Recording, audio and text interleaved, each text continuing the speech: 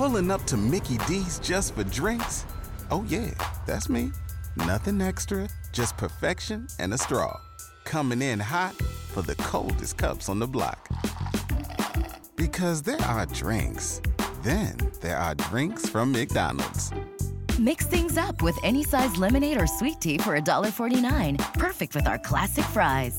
Price and participation may vary. Cannot be combined with any other offer. Ba-da-ba-ba-ba.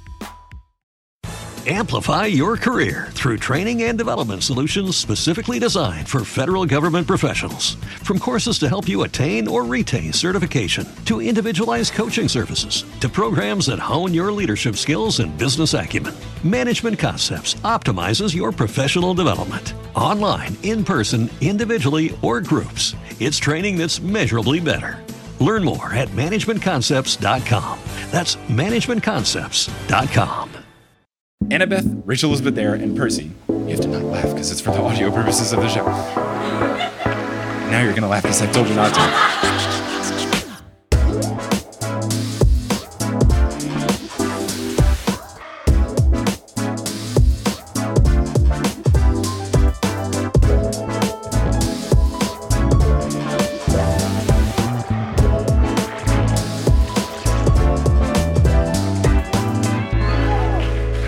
It is a pleasure to be here in Los Angeles, California. Good to be back. Last time I was here, it was February of 2020. Ha ha ha! But I'm very excited to be here to talk about a very fun book series, Percy Jackson and the Olympians. You might have heard of it before. Going to be talking about a very intense chapter, and because the chapter is so intense, and under normal circumstances of the podcast as well, I can't do this alone. I need to be joined by a guest. So please make some noise for LA local and past guest, but you don't know that because the live show episode from last night didn't come out yet. Make some noise for Grant Raun, everybody. I chose the wrong way around that mic stand. Hey, there's no wrong way. I don't think that's true. I think I could have stayed on stage. This is ruining my Big Mike energy. I wore this shirt, it says Big Mike, so you know it's my podcast now. Hello, today I will be playing the role of Little Mike. We're going to be talking about chapter 15 of the fourth book, Percy Jackson and the Battle of the Labyrinth. Now, because you were the guest in the last episode, I now get to ask you the repeat guest question. My first time hearing the repeat guest question. This is... The repeat guest question is, what are your godly parents? So if you were getting sorted into a cabin at Camp Half-Blood, which one do you think you'd get put into? That's a tough question. I like Poseidon a lot, but I don't think I'm very sea-like in any way. I think I'm going to go Athena. Oh, yeah. You're wise. You're a smart cookie. Thank you so much. What else? We'll have to have you take one of those tests, one of the quizzes, so we can see. Yeah, it's true. Are you, according to readroyarden.com or whatever Rick Riordan's website is, are you truly an Athena? Of course he has one. I didn't even consider that I could be upstairs taking the quiz. Knowing for sure. I'm wearing a mechanics thing, so maybe I should be Hephaestus. Maybe you are Hephaestus. You are Big Mike. Yeah. Ask me anything about motorcycles. What is the best motorcycle? Yeah. Okay. See, you could have said anything with conviction, and I would have been like, yeah. Because the only thing I know about motorcycles is to never ride them. Don't worry, Barb and Joel listening after the fact. I'm not going to do it. I, too, am scared of them. So chapter 15 of this book is called We Steal Some Lightly Used Wings, a powerful chapter title. And of course, I always try to guess what this chapter could be about. And my thought was, all right, well, we've had mention of Daedalus and the Icarus story. There were some wings. I feel like they're probably going to use those wings. Probably not the exact same ones, but what I exactly wrote in my notes was, oh boy, Steele makes me think that they get to Daedalus's workshop. It does not go well at all, and then they have to get out of the workshop using his wings. Feels a bit early to completely leave the labyrinth, but who knows where they're going. Oh. So we'll see how accurate of a prediction based on at least the last chapter. I might be on a bit of a hot streak with guessing things correctly, which is nice since that's not par for the course. Now, where we last left our heroes in the last chapter, we had them fighting in the arena, getting out of the arena, making a big distraction, and then trying to leave the arena. So we resume, and Rachel Elizabeth Dare points out the way that they need to go. Annabeth asks why they should trust her since she just led them into a trap, and Rachel Elizabeth Dare says that it is the way that they needed to go, and so is this. And I appreciate that Rachel Elizabeth Dare is not backing down. She has people questioning her leadership abilities, and she says, no, I'm right. Yeah. Let's do this. Clearly there's something about the arena. I don't know if Annabeth has heard anything, but Luke kept mentioning the arena. So, it's some key to something. Maybe it's like that particular part on a drive where you have to go through. It's the big circle that you don't want to have to drive around. Yeah. What's a big LA traffic thing that sucks that you have to drive? The whole city. The whole city. Los Angeles. Okay, yeah. That's what I figured. It was fun when we were at your place today in undisclosed location, and we were deciding when to leave for the venue, and very straight face, you were like, there's a potential that it could take up to an hour and a half. And I was like, isn't the show in LA, and don't you live in LA? Technically no to both, I think. I stand corrected. So Rachel Elizabeth Dare, not backing down. She's absolutely thriving in this role. She's navigating with ease. She's winding around corners. She's calling out traps for them to dodge. It's fantastic stuff. Now, they make loads of turns, and they don't stop until they reach a gymnasium-sized room that has big marble columns in it. And Percy listens at the door to hear if there's any footsteps, if they're still being chased, and it appears as if they are not. It seems like they've lost the army, so they feel like they can breathe just a little bit. But that doesn't last long because Percy realizes that Mrs. O'Leary, our big dog friend who had been following along, is no longer following along. Yeah. Which is really sad. I was very happy to have Mrs. O'Leary on the team. It's like when you're playing Kingdom Hearts and you get that extra person that kind of walks around and sometimes fights some other baddies for you. And then we immediately lost Mrs. O'Leary. I'm worried about you introducing Kingdom Hearts this early into what is not a Kingdom Hearts podcast, supposedly. And that's never stopped me before. Didn't stop us last night, might not stop us tonight, but the number of parallels between the two franchises, shockingly high.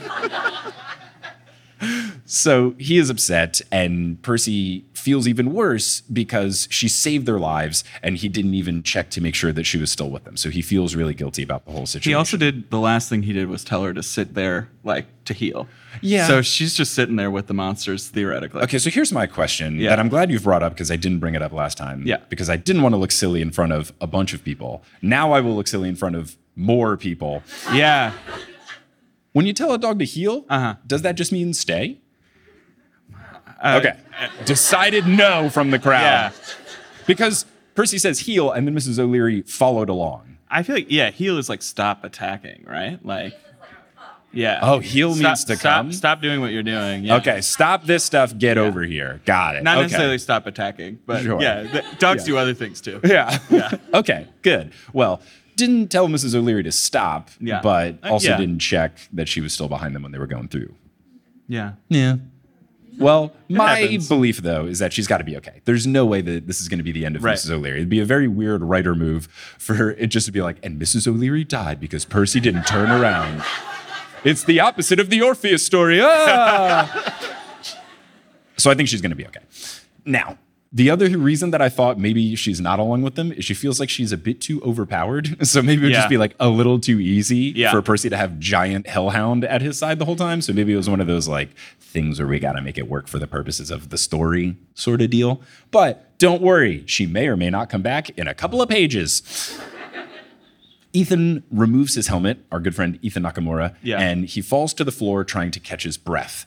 Annabeth then recognizes him without his helmet. She recognizes him as an undetermined kid from the Hermes cabin a few years back. So last chapter, we didn't know where this guy was from. Now we know he was, at one point, a part of Camp Half-Blood. Yeah. So I'm very intrigued by his whole deal. He says that he remembers Annabeth as well. She asks what happened to his eye, and he gives a look that makes it clear that he does not want to talk about it, which I think is fine. I mean, it was embarrassing then, right? Otherwise.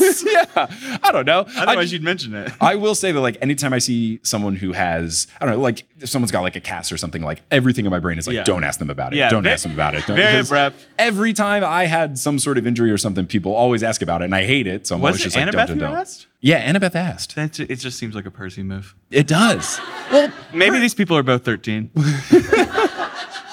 Are they 14 at this point? I always forget. I think they're 14, yeah. But the thing that Percy at least does is he does a lot of thinking. They probably get this question a lot. I probably shouldn't do it, which I think is just like a great way to approach conversations. It's just look at a person and be like, they're tall. People probably ask if they play basketball all the time. Not going to ask that. Right. How's the weather? So she asks this question. He doesn't want to talk about it. Percy thinks that Ethan must be the demigod from his previous dream, where Luke said that they had a demigod cornered. Back at that dream, Percy thought that it was Nico. Now he's thinking maybe it's Ethan. Ethan asks, who's Nico? But Annabeth says, all right, not important. Let's get back on track. Whole lot. What were you trying to do? Why were you trying to join up with the wrong side? And again, join up, which is the phrase used last time and now is used in this chapter as well, feels just like a weird phrase. I don't understand join up. I don't know if this is Uncle Rick being like, that's what the kids say. I'm sticking with we are supposed to find the words join up suspicious. Right. Like, we're leaving something out when we say join up. Ethan goes classic modern villain by saying, there's no right side. The gods never cared about us. Why shouldn't I? And then Annabeth jumps in with quite the zinger. Sign up with an army that makes you fight to the death for entertainment? Gee, I wonder. Pretty solid stuff from Annabeth. Yeah. Also, like, the greater the suffering, the greater the peace. So, sorry, that's a line from Mission Impossible. I did this whole thing in the car. You did it in the car. Really funny. Like, I don't know. Maybe it's really funny. Like, it's an LA We town. can back up. Do you want to explain it? Well, I mean, I don't know. So there's this guy, and he like made a nuclear bomb. Please, let's go. Look, we're in LA. I figured they could all be. I feel everyone in LA has seen every movie. You guys all fall asleep. We're right by the Scientology building, Yeah. so they've seen every Tom Cruise movie. Like, it just goes hand in hand. Yeah. They've seen all the Mission Impossibles. Yeah. Anyway, Ethan says he can't argue with that. He thanks them for the help, but he says he's going to leave. Percy says that they're going after Daedalus, and he tells Ethan that Camp Half-Blood would welcome him back in with open arms if he sticks with them throughout the rest of their quest. He says they're in for disappointment if they think that Daedalus will help them. Doesn't Ethan then say, like, are you sure? And Percy be like, I don't know, actually. Yeah. Percy be like, if I was running it, but I'm not, so. Yeah, you're not very There's like far a drunk off. dude, so who's somewhere. Annabeth says that he has to, Daedalus has to help them, and if he doesn't want to, they'll make him help them, but Ethan then laughs and says, good luck with that. So that is what you're referencing there. Yeah, he basically says, all right, if you want to, but I don't know. Percy asks Ethan if he's really going to venture out into the maze alone, wondering if he has some sort of death wish because that's just a recipe for disaster. He stares at Percy angrily, and Percy notices that Ethan's eye patch is very tattered, so he must have had it for a very long time. Ethan says, quote, you shouldn't have spared me, Jackson. So they're on a last name basis, I guess. You shouldn't have spared me, Jackson. Mercy has no place in this war, which is just a really weird, ominous type thing to say. Clearly there's another shoe to drop with this guy, but I don't know. He has real, like, the one Power Ranger that's not in the original set who's way stronger than the others. Oh, sort yeah. of energy. The White Power Ranger. And he's working for Rita Repulsa, who's a real god, obviously. Yeah.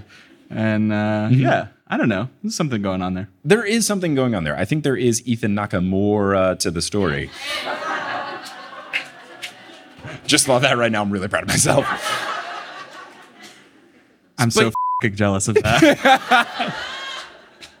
I think there is more going on. It feels like this is not the last we've seen of him. Yeah. It just feels like if you're going to get a first name and a last name, and we're going to talk to you a little bit, this feels very reminiscent of when Rachel Elizabeth Dare came in towards the end of book 3. Right. Came in, did a whole bunch of stuff, then we didn't see her. It's like, she's got to come back. She's got 3 names. So I feel like Ethan is the same. He's going to get back in the mix. Annabeth, Rachel Elizabeth Dare, and Percy make camp in the large gymnasium-sized room.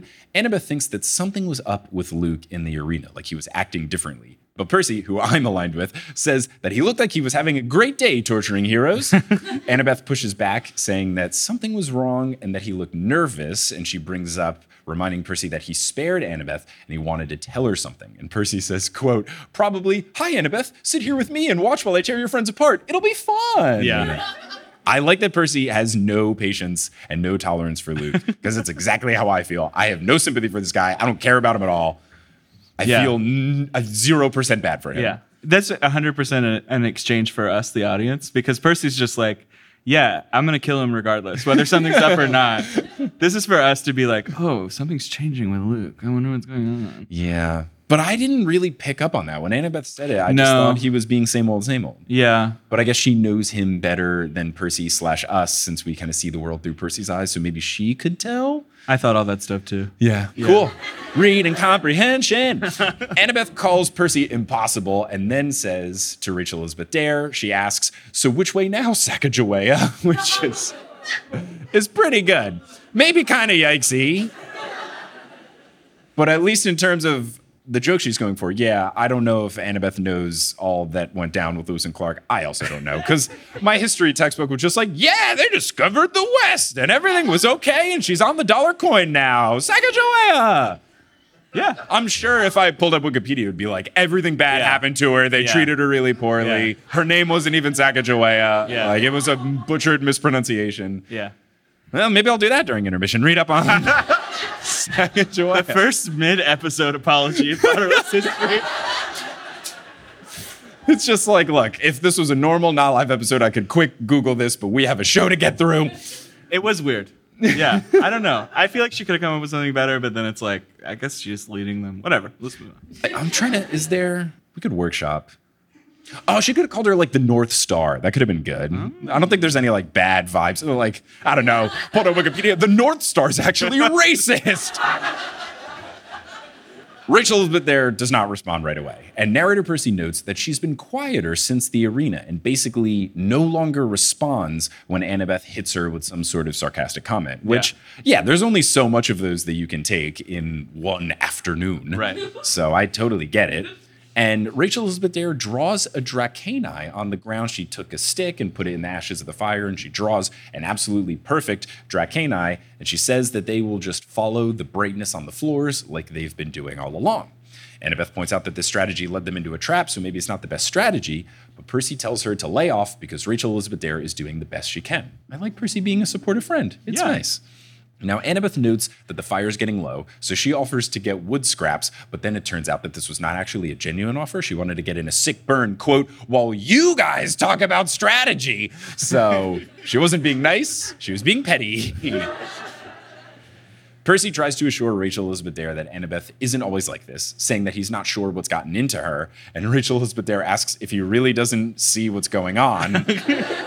Percy asks, what do you mean? Proving that he doesn't. And Rachel Elizabeth Dare goes, boys.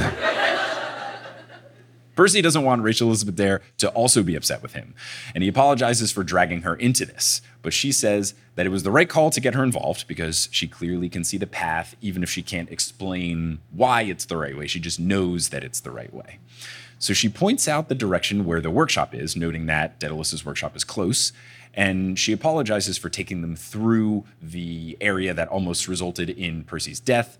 And she's on the verge of tears. So Percy tries to reassure her by saying, I'm basically always on the edge of dying anyway. So don't sweat it. And you know what? You're not wrong, Percy Jackson. I thought it was really grim and sad. I mean, he is. He doesn't expect to make it till 16, and you sort of forget about that. Right. I feel like he's kind of taking the best approach to it. He's just knowing, all right, there's a good chance in any given day or minute that I could die. So why don't I just like make some cool jokes about it? Yeah. And that's how I cope with it. Humor. Rachel Elizabeth Dare asks if this is every summer for Percy or if he ever does normal stuff instead. And Percy doesn't really give an answer other than saying that half-bloods just kind of have to deal with this. It just sort of comes with the territory. He asks what she does. She says painting and reading. And narrator Percy says, okay, I thought. So far, we are scoring a 0 on the similarities chart. So Percy Jackson, main character of a book, doesn't read books. No books. Interesting pull for Rick. He asks about her family, which is a bold move, seeing that the only mention of her family was really negative. Yeah, really just bad. a very awkward conversation and really a non-conversation, if you will. Asks about her family, and Percy can tell immediately that she does not want to get into it. She tries to brush it aside, but Percy brings up, and I cannot believe he did this. He's usually bitter about this. He brings up, no, you said that if you went missing, your parents wouldn't notice if you were gone for like a week. So what's going on there? Just paraphrasing. And then she goes, I'm tired. I'm going to go to bed. And He Percy- really had like tell me about a book, like any book. Just tell me about him. It was right there. You could have asked so many better questions. What's a painting like? Right. Maybe get through a couple layers of small talk before, hey, you seem like you don't like your parents. What's the deal with that? So she curls up, faces away from Percy, but he can tell that she's not actually going to sleep. Brutal. Percy, though... Brutal for everyone involved. Really awkward. Super brutal. Annabeth returns a few minutes later. She offers to take the first watch of staying awake while the other two sleep. She says that Percy should get some sleep as well. He says that Annabeth doesn't have to act like this. And she asks, like, what? And he says, never mind. And he just lays down, feeling both miserable but also incredibly tired. So he falls asleep almost instantly, meaning it's fun Percy Jackson dream time. Yeah. You've all clapped for a sad situation. This one's bad. Crush me.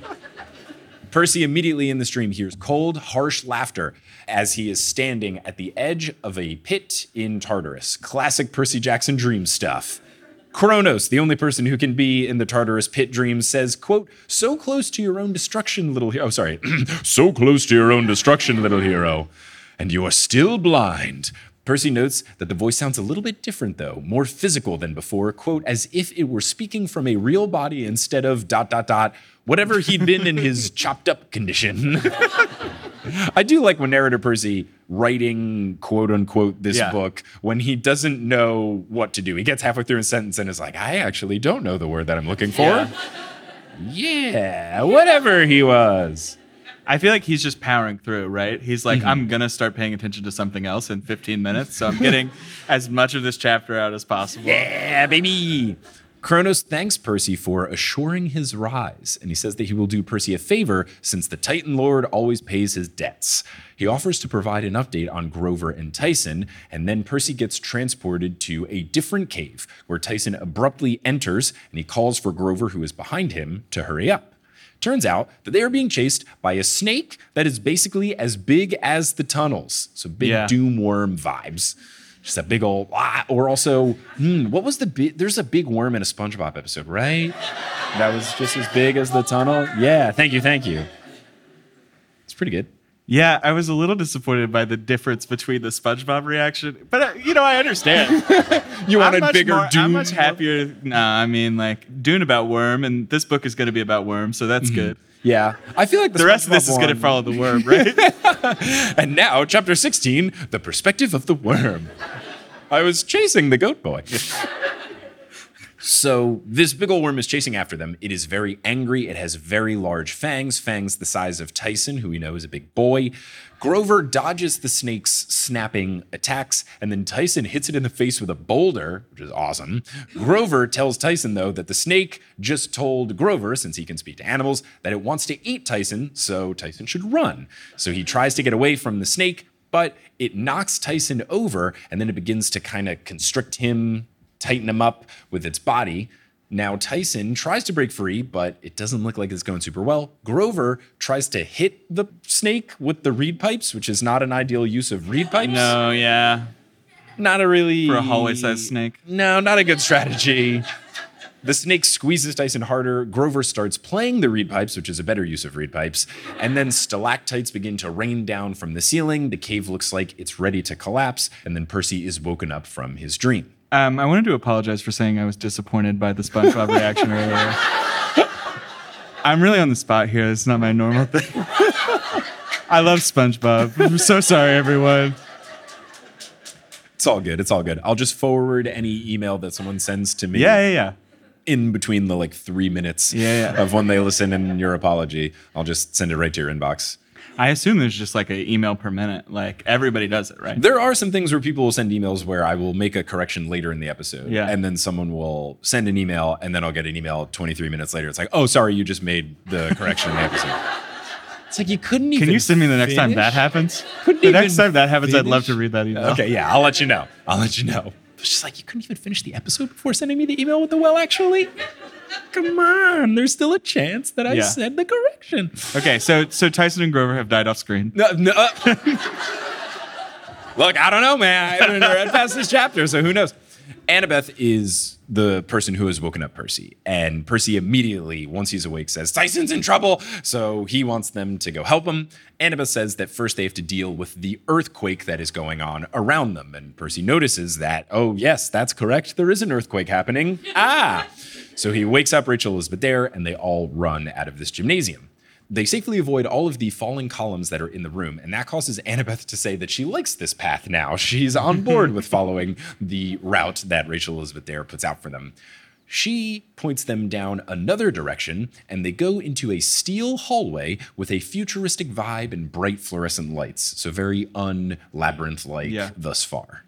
So Poseidon's the Earthshaker, right? Yes. We're calling him Earthshaker a lot in this book. Yes. I've noticed. Yeah.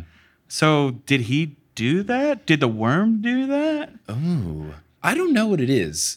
It could just be... And all these people do, and we're talking. I don't know if something else caused the shaking. It could just be something where this was a safe room, but eventually everything in the labyrinth comes to get just you. Indiana Jones to them right into the I think what it also could be is maybe the book shaker, Uncle Rick saying, plot needs to happen, get out of there. Just gotta get him into the next room. They can't just hang out in this big gymnasium the whole time. Does Annabeth need to sleep? No. She's a fictional character. She'll be okay. She'll sleep later. Yeah. So Rachel Elizabeth Dare says that they are close to the workshop. Annabeth says that it makes no sense because the workshop should be in the oldest part of the labyrinth, so all of the architecture should be old. This looks too modern. She's clearly forgotten about the existence of renovations. Yeah. Very odd since she wants to be an architect, and that is a big portion of the job. Architects aren't always just making new buildings. Architect corner, baby. Architect corner. I could bring Kelly in. She'd be like, yes, I've done renovation projects. She's not here. Nobody get excited. No. She is in Miami with a friend of hers, having a good time. So, yeah, good for her indeed. I'll tell her you say hi. Thank you so much. So, yeah, renovations are a thing. Come on, Annabeth. You can do it. But she is confused about this, and she stops commenting on this when they approach a set of double metal doors with a big blue Greek delta inscribed into it, meaning they are probably at the workshop.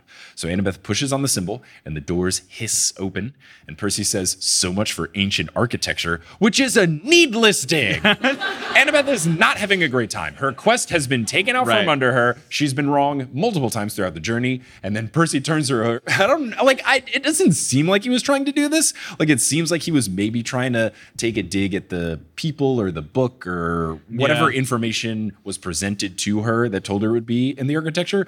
But it does kind of come across as, well, you were wrong, idiot. Not a good chapter for normally socially aware Percy Jackson. 4 pages ago, he was like, I think I'm on thin ice with both these people.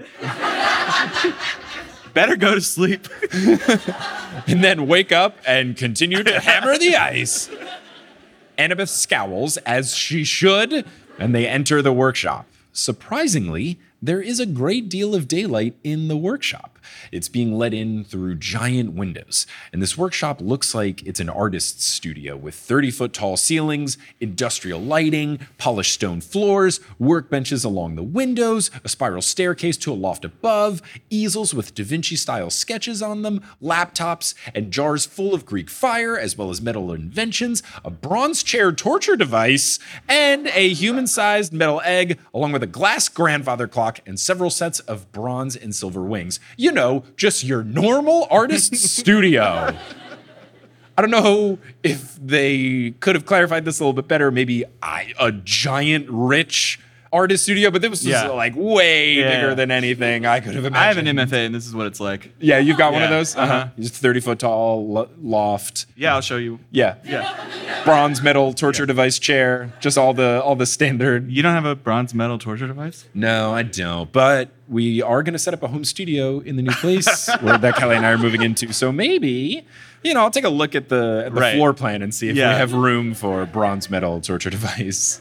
Isn't the home studio going to be in a walk-in closet? Was I just hearing about that? We are going to have a 2-bed, and then the second bedroom will be a studio, but then specifically within that, I'm turning a walk-in closet into my little recording booth setup. Yeah. Okay, so the chair will go in the big room. Yeah, it'll go in the big room, and then the small room will just have my microphone and stuff. I don't think there's room for the torture device. What happens next, do you think?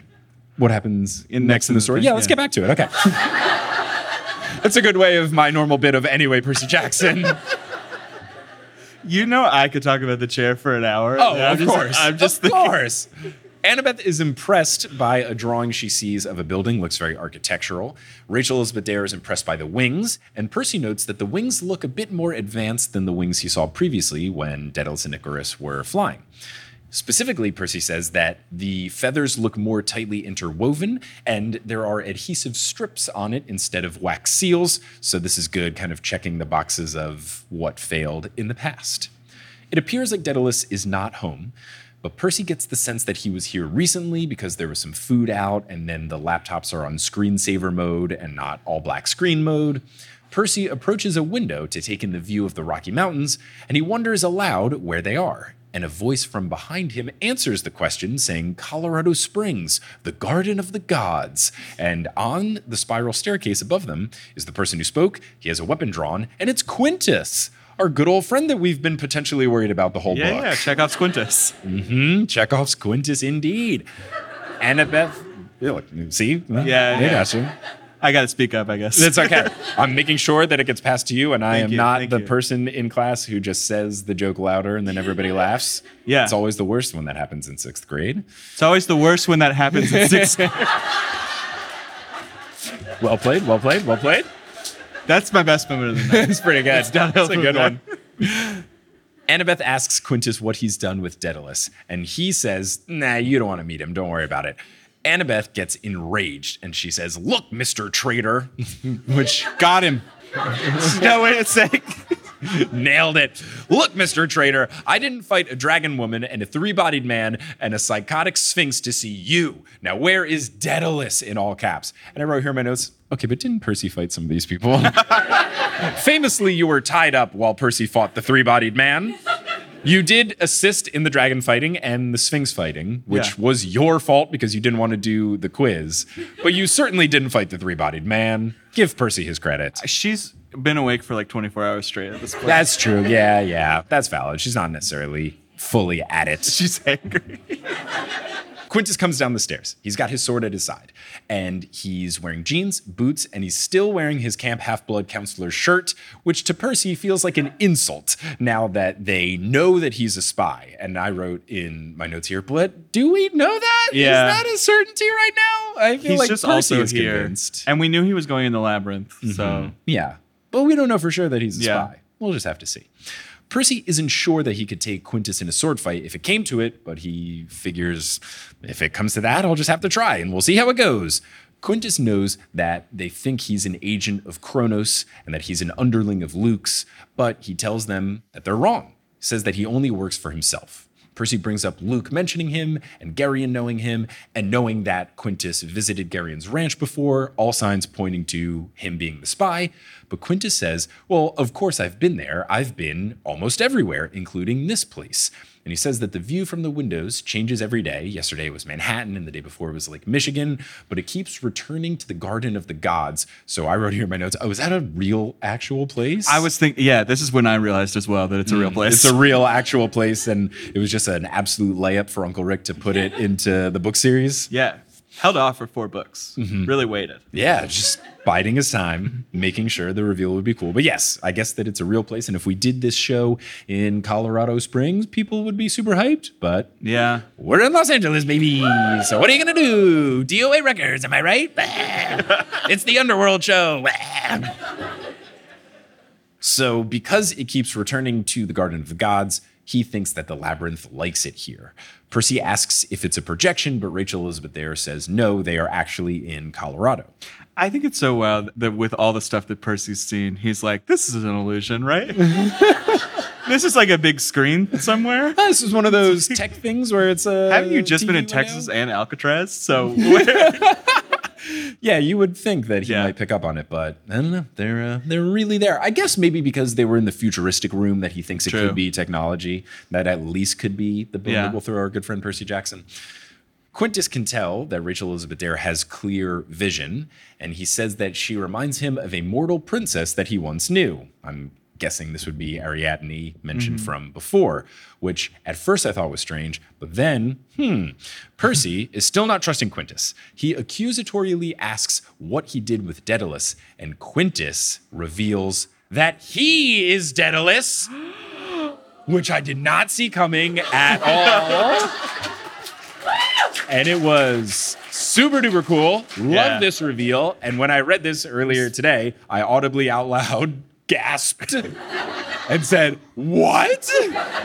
No way." And you were there and you got to hear it. Yeah, it's true. I knew exactly where you were. We were in the car on the drive here, in case you think Shoobs is not reading these chapters right before the episode.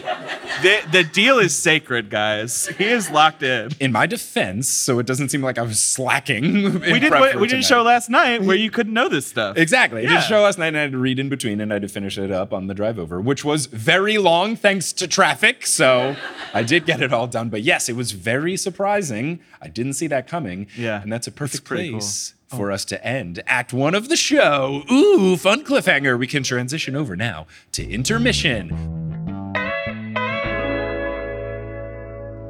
Hello and welcome to the Admiral of the Labyrinth Oslo edition, coming to you live from our hotel in Oslo, which we just checked into. We just flew in, hopped off the plane with a dream in our cardigans, and we are ready to go for the show tomorrow for a TNO show and a Potterless show in Oslo. We had the Copenhagen shows last night that were super fun. You can still get tickets to the Oslo shows if you go to thenewsolympian.com/live. And if you want to get tickets for the rest of the tour, there are still tickets available for TNO in Finland, as well as TNO and Potterless in Germany, both in Berlin and in Munich. So you can get tickets to all of those at thenewsolympian.com/live. As far as other updates to discuss, I am making ground on getting through some Patreon backlog stuff in terms of uploading bonus episodes and bonus audio. We just recently did a monthly Q&A live stream.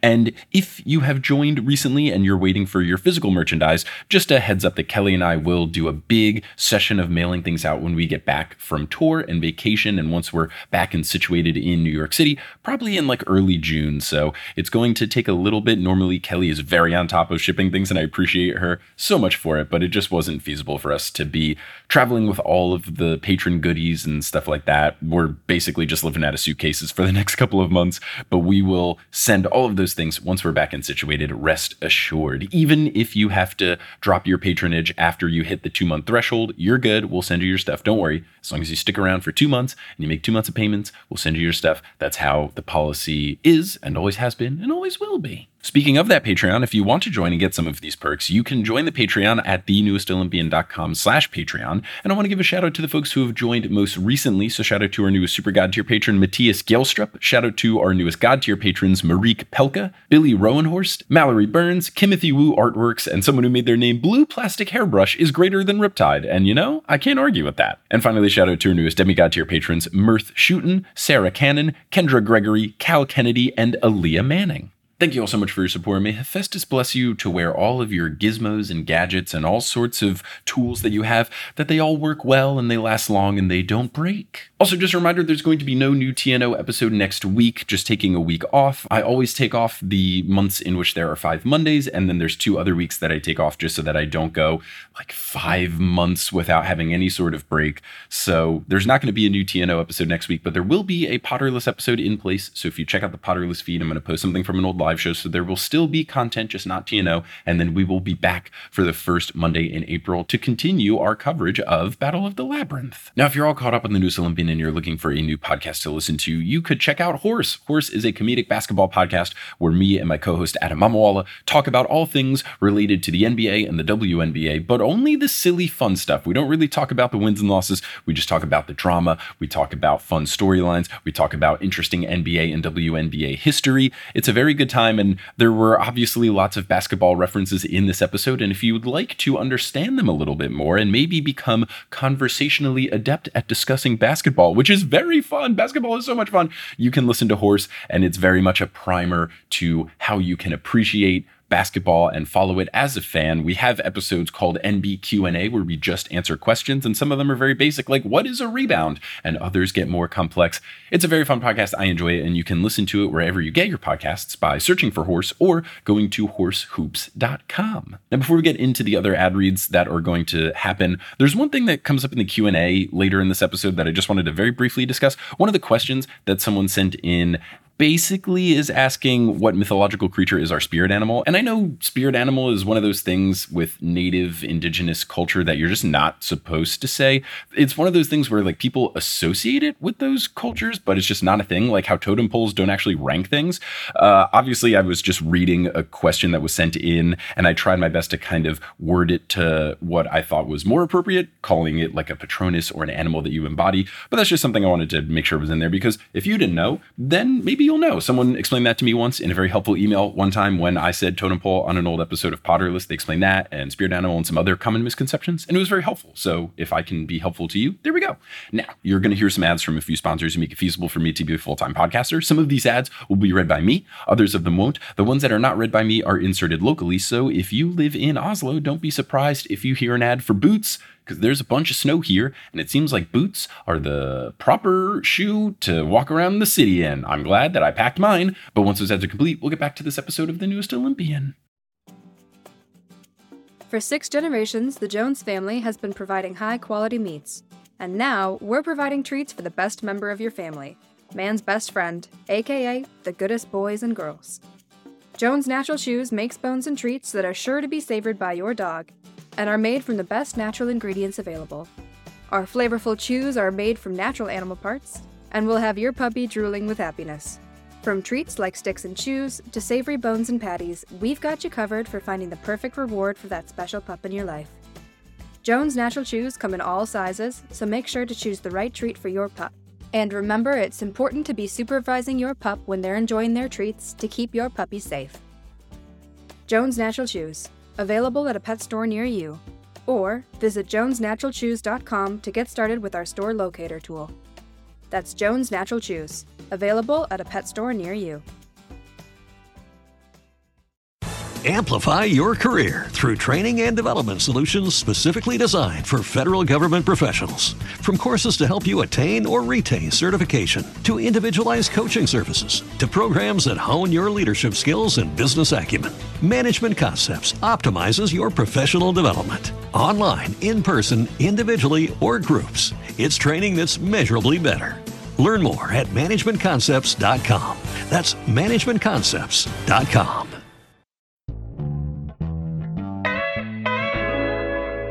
How's it going, everybody? Good to see you. I missed you so dearly. Hope you had a good intermission. Let's wrap up the rest of chapter 15. Oh, lost my place in my notes. I'm back too. I haven't said anything yet. Wow, that's so easy. Cool. Okay, so where we last left, we learned that Quintus is Daedalus. Oh. Narrator Percy says the following: there were a lot of answers I might have given, because Quintus said it in some sort of question of like, who do you think I am? I am Daedalus. There are a lot of answers I might have given, from, quote, I knew that, to liar, to, yeah, right, and I'm Zeus.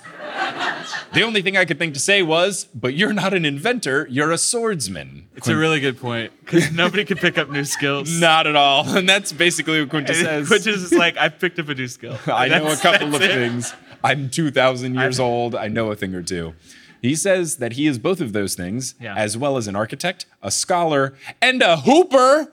He says he plays basketball, which I was very excited about. Welcome to Which Position Does Quintus Play? A Mike and Grant show. Oh, man. I think he's a 3.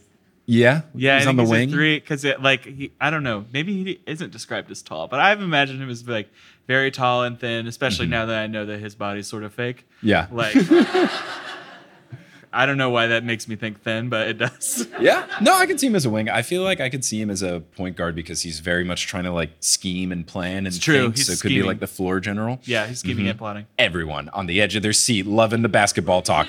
But I do appreciate that the way he said it, he said that he's pretty good for someone who didn't start until he was the age of 2,000 years Yeah. old, which is always the classic Joel Embiid thing, who's a very good player in the Philadelphia 76ers. And everyone's like, oh, did you know Joel Embiid didn't play basketball until he was 16? It's like, well, yeah, he's 7'3". So he's got a pretty good starting point to learn to play basketball.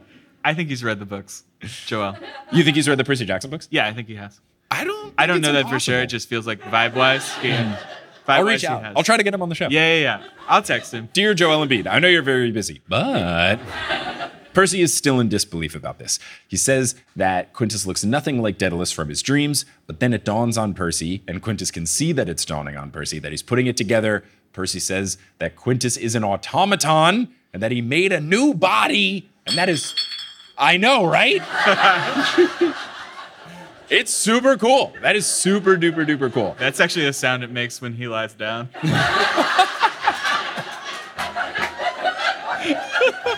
Pretty good. It could happen to all- anybody. look, I'm so All sorry. good. It is all good. You've made the show better by letting us riff on it. I thought that was awesome. I did not think of that, but Yeah. it makes sense. I figured he was going to figure out immortality, but just automaton, I don't know why it didn't come to mind. Yeah. It just felt like because of Perdix's plan with the magic and all of that, it felt like it was going to be more spiritual and less just like get the thing in the robot, boom. Yeah. Annabeth thinks that this is impossible. Quintus chuckles and asks if she knows what Quintus means, because she took Latin just like I took Latin in high school, just like you took Latin in high school. I did as well. Pretty good stuff. We all know that Quintus means fifth, but she doesn't understand exactly how that is relevant. But Quintus says that this is his fifth body. And he presses his elbow to reveal a part of his mechanical forearm behind his flesh, and it's got gears and wires and all this Yeah. stuff spinning. Very iRobot. Yeah, does he just do that to be like, did he install that for the purpose of being like, okay, come on. I feel like it has to be just Yeah. to prove I'm an automaton in case of emergency. He got sick of it around Body 3, and he was like, Everyone I'm going keeps to put asking. a little hood so everybody can look at the engine. Look, if you see someone that's an automaton, you just think of all the questions that they've been asked, and you don't ask this question. Rachel Elizabeth Dare thinks that this is amazing. Percy thinks that this is weird. And Annabeth thinks that the idea of transferring an animus into a machine is just not natural. He assures her that it's still him, and he says that their mother Athena is sure to remind him of that any chance she gets. He reveals the mark on his neck, which is shaped like a bird. Annabeth says that it is a murderer's brand, and Percy guesses that it's for Perdix, who he even says this to Daedalus, or Quintus, or both, says Perdix, who you pushed off of a tower. And Quintus tries to say, well, I didn't push him, which is just, dude, come on. Percy calls him out for saying, okay, yeah, you just let him die. Is that better? Which is not The better. darkest scene in the whole series. It's Really like, tough. that happened in Breaking Bad. You know? I mean, yeah. Anyway. Quintus says that he regrets what he did. He says that he was angry and bitter, but he can't take it back now. And he adds that as Perdix died, Athena turned Perdix into a partridge and then branded that image onto his neck, onto Quintus's neck. And he notes that this mark follows him no matter what body he is in. So it follows him from body to body. I feel like it's a pretty light punishment as far as the great gods go. Yeah. It's like cool bird tattoo on your neck. Get some other tattoos, it blends right in. I feel like there's probably some other stuff going on. Yeah. I feel like there's probably just intense guilt. The fact that it's been 2,000 years and he still isn't necessarily over it. He seems like a lot chiller as Quintus than he does in the Daedalus flashbacks. Yeah. Like, it does seem like he's gotten to some sort of peace, Right. which I resent. Some sort of peace, but he doesn't feel like this washes away the Right. nephew murder, Yeah, you yeah, know. So Percy looks Quintus in the eyes and then realizes that he is the same man from the dreams with the same intelligence and the same sadness. He can just kind of see that look. And Percy is now convinced. And what's cool here is that now he starts calling him Daedalus instead of Quintus as the narrator, which made things interesting. But then he also reverts back to Quintus for one line later on. So I don't know if you can just like go back and forth or if it's like, you are now Daedalus. Regardless, starts calling him Daedalus here. And he wonders why Daedalus would come to the camp to spy. spy. And then I just wrote here, okay, so is he actually the spy? Because I'm still on team thinking it's Juniper, which is not looking good anymore. Daedalus says that he wanted to see if the camp was worth saving. He had heard Luke's side of the story, but he wanted to see for himself to arrive at his own conclusion. Percy says, so you have talked to Luke? And Daedalus says, oh yes, several times. He is quite persuasive, which I find very... Yeah, he doesn't speak in multiple sentences at once. At least in this book, it's one sentence at a time with Luke. And they're all like, and I'm gonna get you. So yeah, all right, cool. Mm-hmm. Yeah, I just find this whole dynamic interesting. It makes me wonder what the conversations were. Were they just like that, where he just says a thing and then Luke just goes, man? Yeah. Daedalus's plan, as presented in this chapter, I hope there's more to it. Right. Because it does feel like I'm trying to play a Titan. I've lived 2,000 years, and like my move is I'm going to play the gods against each other, and I'm not going to get hit in the middle. I'll be totally fine. This hasn't worked for a bunch of people. Everybody else, and also me in the past. No, it's been bad to everyone else, but this time it'll be different. It's much like, I'm so glad we found a natural transition for this. Please. Russell Westbrook getting signed by the Los Angeles Clippers. A murmur from the nerds in the crowd.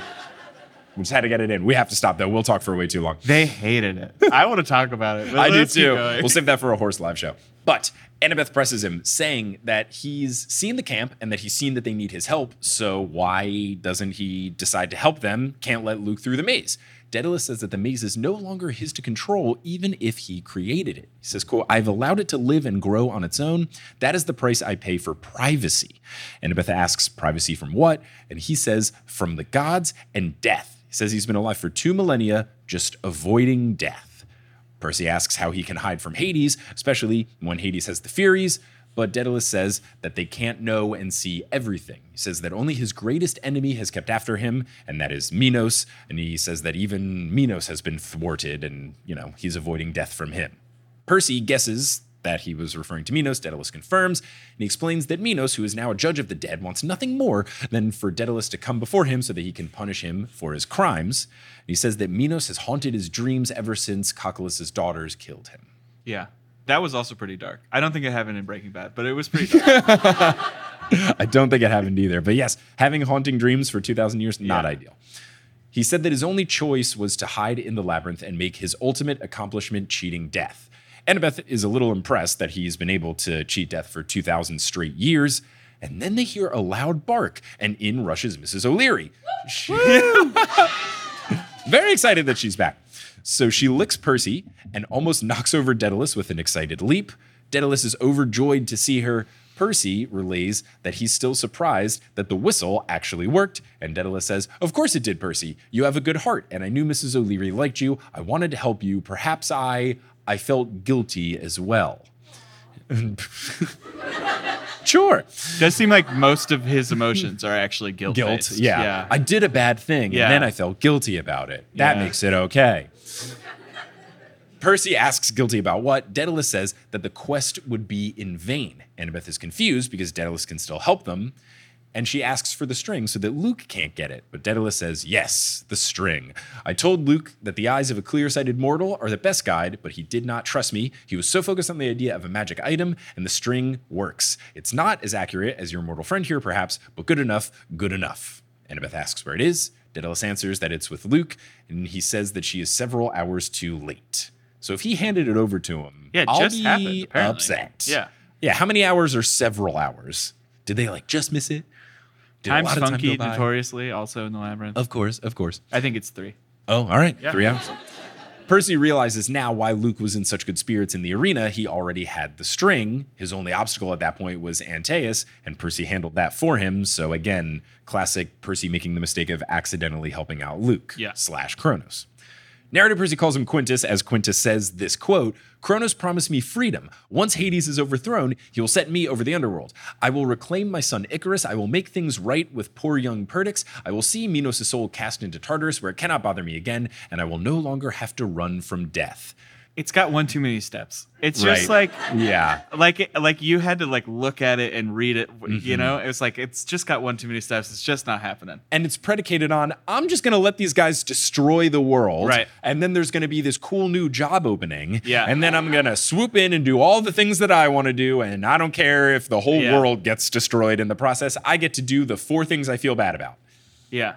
Mm-hmm. He's gonna feel bad about destroying the world. As soon as the world is gone. Right. As soon as the world is gone, he's gonna start feeling guilty about it. Exactly. Annabeth calls out his plan for being absolute trash and putting countless people in danger. Quintus says that their cause is hopeless. They cannot stop Kronos, and that's why he joined the other side. He was like, you guys are screwed. I'm gonna take Easy Street, much like Kevin Durant. Okay, we gotta keep Annabeth says that he's wrong and pushes over an easel. She says, I used to respect you. You were my hero. You built amazing things. You solved problems. Now, ... I don't know what you are. Children of Athena are supposed to be wise, not just clever. Maybe you are just a machine. You should have died 2,000 years ago, which is intense. That's one of those, he'll think about it all the time.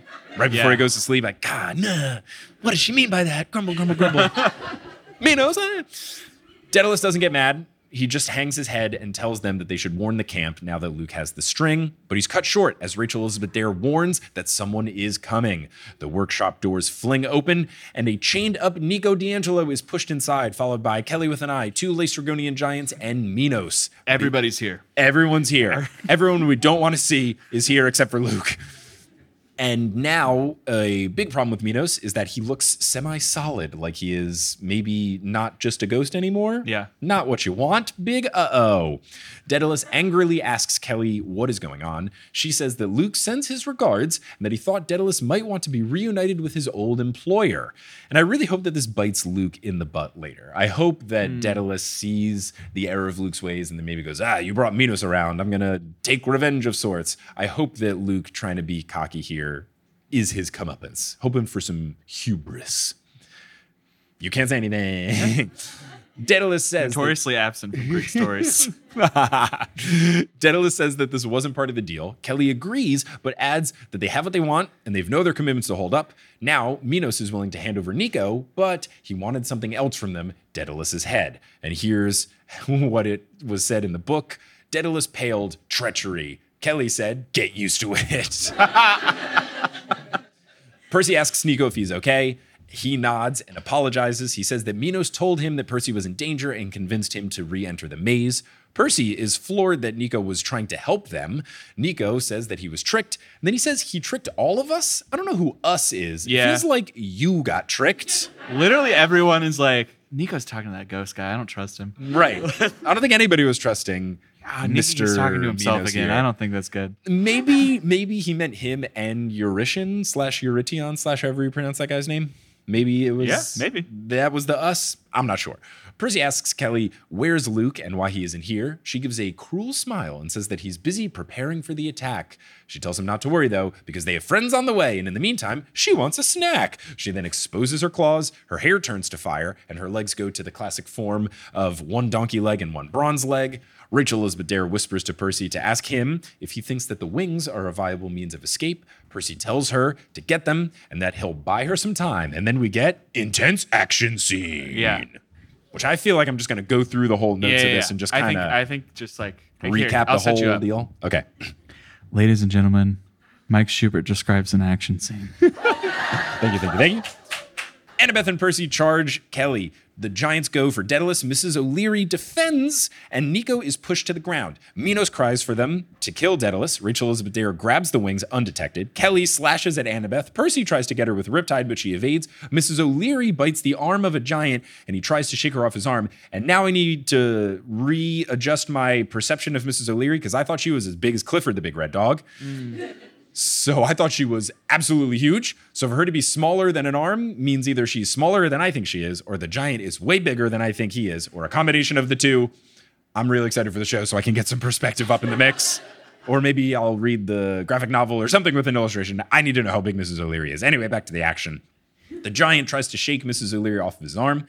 While that is happening, Daedalus tries to grab his sword, but the other giant stops him from doing so. But he knocks over some Greek fire when he's trying to stop Daedalus, and flames begin to spread throughout the workshop. Minos calls out for the spirits of the dead to rise. Nico, who somehow broke free from his shackles, narrator Percy's like, I don't know how you got out of these. He cries no and gets to his feet. Minos says, you do not control me, young fool. All this time I've been controlling you. A soul for a soul, yes, but it is not your sister who will return from the dead. It is I, as soon as I slay the inventor. And of course, this is a classic, like, he's 6 inches from finishing his plan. And he's like, here's the whole plan, buddy. Let me take some time to let you know what it is. Oh no, I've been thwarted. Spirits form around Minos and begin to multiply and then solidify into Cretan soldiers. Nico states that he is the son of Hades and commands him to leave, but it's of no use. Minos laughs, saying that Nico has no power over him, for he is the lord of spirits. And Nico says, no, I am. And he stabs his black Stygian blade into the ground, and it cuts through the stone like butter. Cool. Very cool.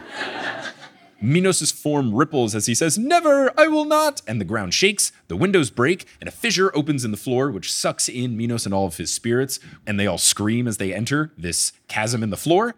Narrator Percy says, the bad news. The fight was still going on all around us, and I let myself get distracted. Kelly pounced on me so fast I had no time to defend myself. My sword skittered away, and I hit my head hard on a work table as I fell. My eyesight went fuzzy. I couldn't raise my arms. I love that this started with, the bad news, colon. Yeah. It's just such a great formatting decision. Kelly laughs and says that Percy will taste wonderful. She exposes her fangs, but then her body goes stiff. Her red eyes widen. She gasps, and she says, no, school spirit.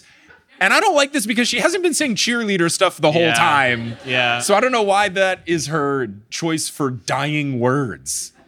Yeah. My brain is on a tangent that is not worth exploring. Okay, here's what it's about. Maybe she plays Smells Like Teen Spirit every time she kills someone, and it's not playing, and that's how she knows, in fact, she has been killed. All right. It's canon now. Now, this was Annabeth who dealt the final blow to Kelly with an eye. She takes her knife out of Kelly's back. Kelly dissolves into yellow vapor. Annabeth helps up Percy, who still feels dizzy, but he knows they have to act quickly to help Quintus and Mrs. O'Leary. Percy yells to Rachel Elizabeth Dare that they have to help Daedalus. Rachel Elizabeth Dare says that there's no time and there's too many monsters arriving. She has wings on already. She's working on getting Nico's all set up. Nico is noted to be looking like he is exhausted. I hope that means he's okay when he flies. She says that Percy is next, and then eventually they all get their wings on. Percy feels the wind rushing in from the now open windows. Fire is burning all the furniture in the workshop, and Percy yells for Daedalus to join them. He's got cuts all over his body, and instead of blood, he's bleeding out golden oil. He tells them to go because he won't leave Mrs. O'Leary behind. He grabs his sword, and he begins to use a part of a smashed table as a shield to fend off whoever is approaching. Percy knows that there's no time to argue, and he also thinks, I don't know if we'd win the fight if I stuck around anyway, so let's get out of here. So they decide that they're going to go. Nico brings up that none of them know how to fly. Percy says, great time to find out. And they all jump out of the window into the open sky, and that is the end of this chapter. Incredible. Yeah. It's really good stuff. Thanks for reading all that. Of course, no problem. Yeah. And that is the end of the chapter, and that is almost the end of the episode, but we do have Q&A to do for a little bit. Let's do it. Let's do some Q&A. So this first question comes from a longtime listener of the show, just picking this one at random, Kelly Beckman Schubert. Kelly asks, if animals could talk, which would be the rudest and which would be the kindest? Oh. Of all animals? Of all animals, who would be the rudest and who would be the kindest? Seagulls would be the rudest. Oh, that's a good one. All they do is try to steal your food. That's They'd a be good the one. rudest. And I guess I would say pigeons would be the kindest because they just want to stay out of everybody's way. Yeah. I think hippos would be the rudest because they're super dangerous, but they look really cute, and they have like a complex about that, right? Okay. And my cat, Bastet, who you can follow on Instagram at Bastet the Cryptid, would be the kindest. I promise you I would get the plug in at some point. Hey, I'm glad you got the plug in. You found a way to work it in. I sort of mumbled the second half of the You want to thing. get it again to make sure At they know? Bastet the Cryptid on Instagram. Can confirm, super cute cat. We set up the air mattress for me at Grant's place, and immediately the cat was like, for me? She loves the air mattress. Big fan of it. This next question is from Matthew Fuller. Matthew asks, since we're in Santa Monica, ... have you / will you be recreating the Ares versus Percy fight at the beach?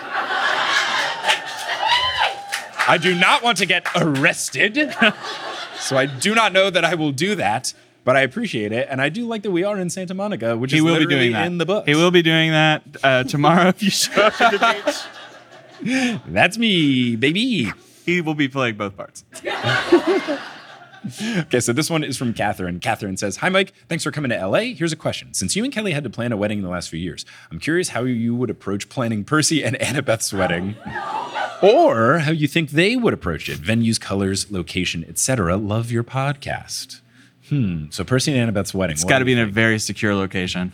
Yeah. Because some shit is going to go down. Yeah. I feel like it would definitely be the thing where Annabeth does all of the planning and Percy really has to get dragged along throughout the process. I think that's probably right, but I like to believe that he cares about the color scheme. Right. I don't know why. And I feel like he would fight for a really cheesy one. He would be like, it has to be orange and black because it can't Half-Blood. And she'd be like, do we want a wedding that looks like Halloween?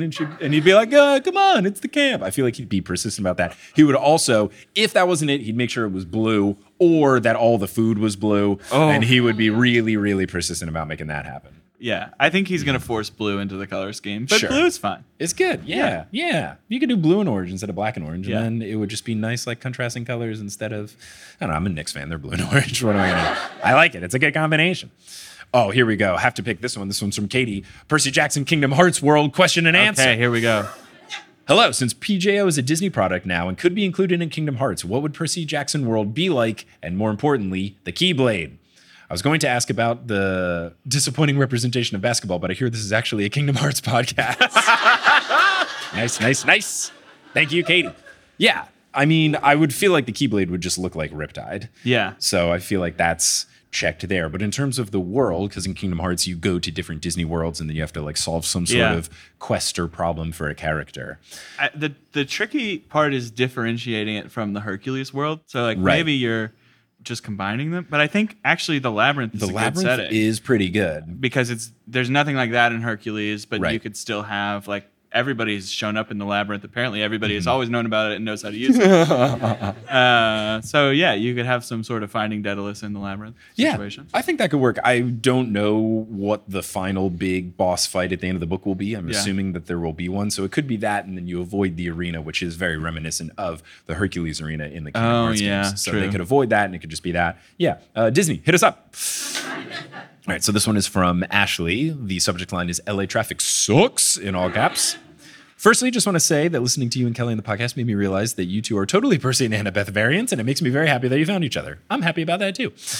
As for my question, which of the big reveals in the series has been your favorite so far? Which one did you find the most surprising? I mean, I was pretty shocked by the one in this chapter. That was a good one. Quite surprising. I do not think I would have guessed that in a million years of the Quintus Daedalus stuff. So I think that's probably the most surprising. I don't know if it's my favorite, but I think that is at least the one where if you gave me a piece of paper and you were write out everything you think it could be, I would not have guessed that. Yeah. The shoes in the first book still pretty good. Yeah. Just that they're actually evil. Yeah, the evil shoes, yeah. Okay, this one is from Danielle Hart. Danielle says, hi, Shoobs. Is that a pigeon I spy on your shirt? Yes, it is. Had to wear it for the show, baby. All right, let's go. This one is from Carly. This is really important, ... The subject line was all caps as well. What is the largest animal you think you could take in a fight? And if you can't take it on yourself, which Percy Jackson character would you recruit to squad up with? Yeah. For that, I would take on Grover, and I'd be like, Grover, tell them to stop fighting me. But as far as the biggest animal I think I could take in a fight, I don't know. I don't think I'd be pretty good at fighting. I've never done any sort of fighting extracurricular. I didn't take karate or jujitsu or boxing or any of that stuff. I did 2 boxing classes once as a work team building thing when I worked at a digital marketing agency. You're dodging the question. I know. I don't know who I could take. The biggest one I could take it. I feel bad because then I'm talking about kicking the crap out of some animal. It would have to be like punting size. Like I don't, because I feel like the only thing I could do is just like do a big kick. Yeah. And that's it. So I won't say a specific animal to like put any animals on blast, but I don't think I could take something particularly large. Like I couldn't take a bear or like a tiger or a lion. Like no way, no sir. Yeah. I think if you like put a bear on another bear's shoulders, like I could fight that. Oh yeah? Yeah. Because you're Big Mike. Nothing can stop you. I was like, either picking the smallest. I'm doing whatever my kids are doing. I'm picking the smallest thing or I'm picking the biggest thing. All right, let's see. We'll do a couple more and then we gotta go. Okay. Aiden asks, for all of us stuck in podcast land right now, we haven't heard you talk about chapter 11 yet. I'm dying to know, what was your reaction to the kiss? Well, you will hear about this, but I was on the subway reading this on my e-reader and Kelly was next to me and I just started shaking her. Started going like, they're doing it. I was very, very, very excited about that. Super stoked about it. It was very cool and great. Zach asks, hey Shubes, glad to have you in LA. What's your favorite thing or things that you've done here so far? Love the show. Well, I would guess I'll have to say like all things in Los Angeles because today's day involved waking up, doing some work, getting in the car with Grant. Yeah, waking up in San Diego. Yes. Driving up from San Diego to here, getting to Grant's place, doing some more work, hanging out with Bedina Campamanes, who did the theme song of this show and a lot of other shows in a park. It's got to be that. I mean, that's probably of the day. That's got to be the best one. And then getting here and then getting all set up. So yeah, the 45 minutes of today where I wasn't working were my favorite part of the day. I had a Sierra Mist earlier. It was really good. It's pretty good. Yeah. It's just a rarity because they're getting rid of it. I know. Now, it's really tough for me. What's the new thing now? I don't care. Starry I'm not going over. You can't convince me. Yeah. The bubbles are nice in a Sierra Mist. Mm-hmm. You know, it's different than a Sprite. I like that. You taking the road less traveled. Yeah. You're such a hipster. Yeah, thank you. Okay, this one comes from Rachel Williams.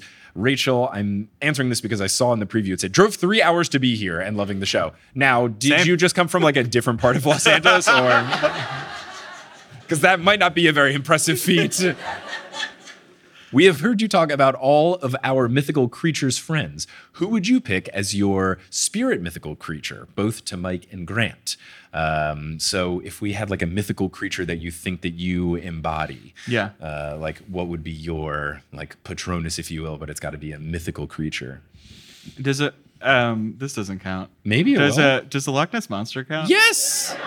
Yeah. I feel a lot, and also Babe the Big Blue Ox. I feel a lot of similarity with these two creatures. Why? Let's hear it. I look at them and I'm like, that's me. Pretty good. Pretty good. There's nothing more than that. I like it. I'm trying to think of a You know what? I might go with Scooby-Doo. Oh, yeah. Loves to eat food, big snack guy. Yeah. Loves a good mystery. And he's very loyal to his friends. And I like to try to be a loyal friend myself. And I think he's a mythical creature. Talking dog. You don't see that every day. Yeah. So. Let's count it. Yeah, we'll count it. All right. What better place to end the show? Thank you all so much for coming out. Give yourselves a round of applause for coming out. Give it up to Grant for being an incredible guest as well. And also, give a round of applause to everyone at The Crow, everyone who's helping with like sound and hospitality and merch and logistics. Everyone here's been a delight. So please give the whole The Crow team a round of applause. So thank you all so much. I am not going to be able to stick around after the show because I just got to like clean up this and then go upstairs because we have Potterless in like 20 minutes. These exact $100 bills have to come out of that gun in 20 minutes. Thank you all so much. I really appreciate it. But until next time, until we meet again, as we are parting ways to sit in traffic for 35,000 hours because we're here in Los Angeles. Until then, I'll pursue you later. Thanks so much for coming out, everybody.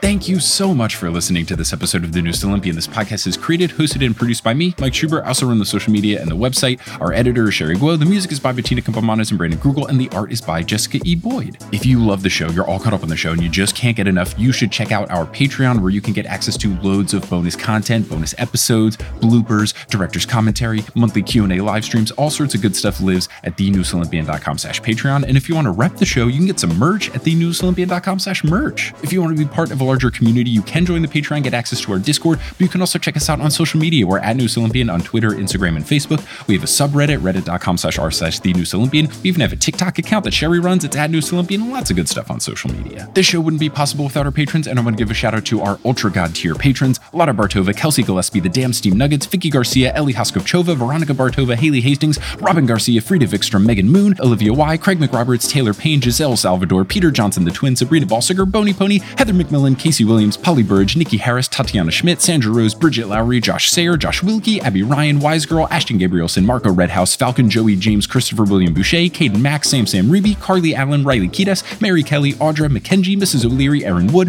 Rodith Kalna, Milo Kim, Fred Cabras, Harlan Christ, CC Reeds 23, Sandkoff, Julia Kendall, Emil Oscar Thomason, Liz Cardigan, Michelle Spurgeon, Zachary Hamilton, Sarah Neal, Ricky, Francesca Pacheco, John Drillsma, Demigod Nurse, Rayla Matthews, Riley Draken, and Luna Cadu. If you want to help out the show in a non-monetary way, tell a friend about the show. That really helps a ton. Reach out to someone directly and say, hey, you love Percy Jackson, or hey, you've been looking for an excuse to read Percy Jackson. There's this podcast. It's very good. The host is very humble. You could also talk about us on social media or leave us a rating and review on whatever podcast app you're using. All these things help, and I really appreciate all of you who have done that or will do it in the future. But I'm just so thankful that you tuned into this episode, and I hope you tune into our next episode, where we are joined by Kelly Schubert live in San Francisco to cover Chapter 16 of Battle of the Labyrinth. And just a reminder that that one isn't coming out next week. It's coming out on April 3rd. But until then, I'll see you later.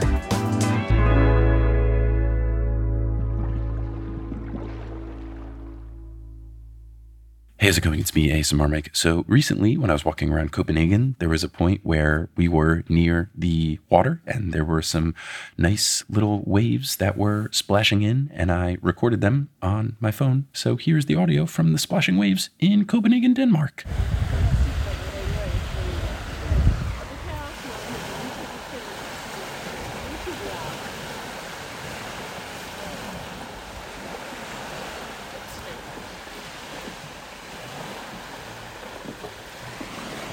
Thank you so much for listening. Pulling up to Mickey D's just for drinks? Oh yeah, that's me. Nothing extra, just perfection and a straw. Coming in hot for the coldest cups on the block. Because there are drinks. Then there are drinks from McDonald's. Mix things up with any size lemonade or sweet tea for $1.49. Perfect with our classic fries. Price and participation may vary. Cannot be combined with any other offer. Ba-da-ba-ba-ba. Amplify your career through training and development solutions specifically designed for federal government professionals. From courses to help you attain or retain certification, to individualized coaching services, to programs that hone your leadership skills and business acumen, Management Concepts optimizes your professional development. Online, in person, individually, or groups, it's training that's measurably better. Learn more at managementconcepts.com. That's managementconcepts.com.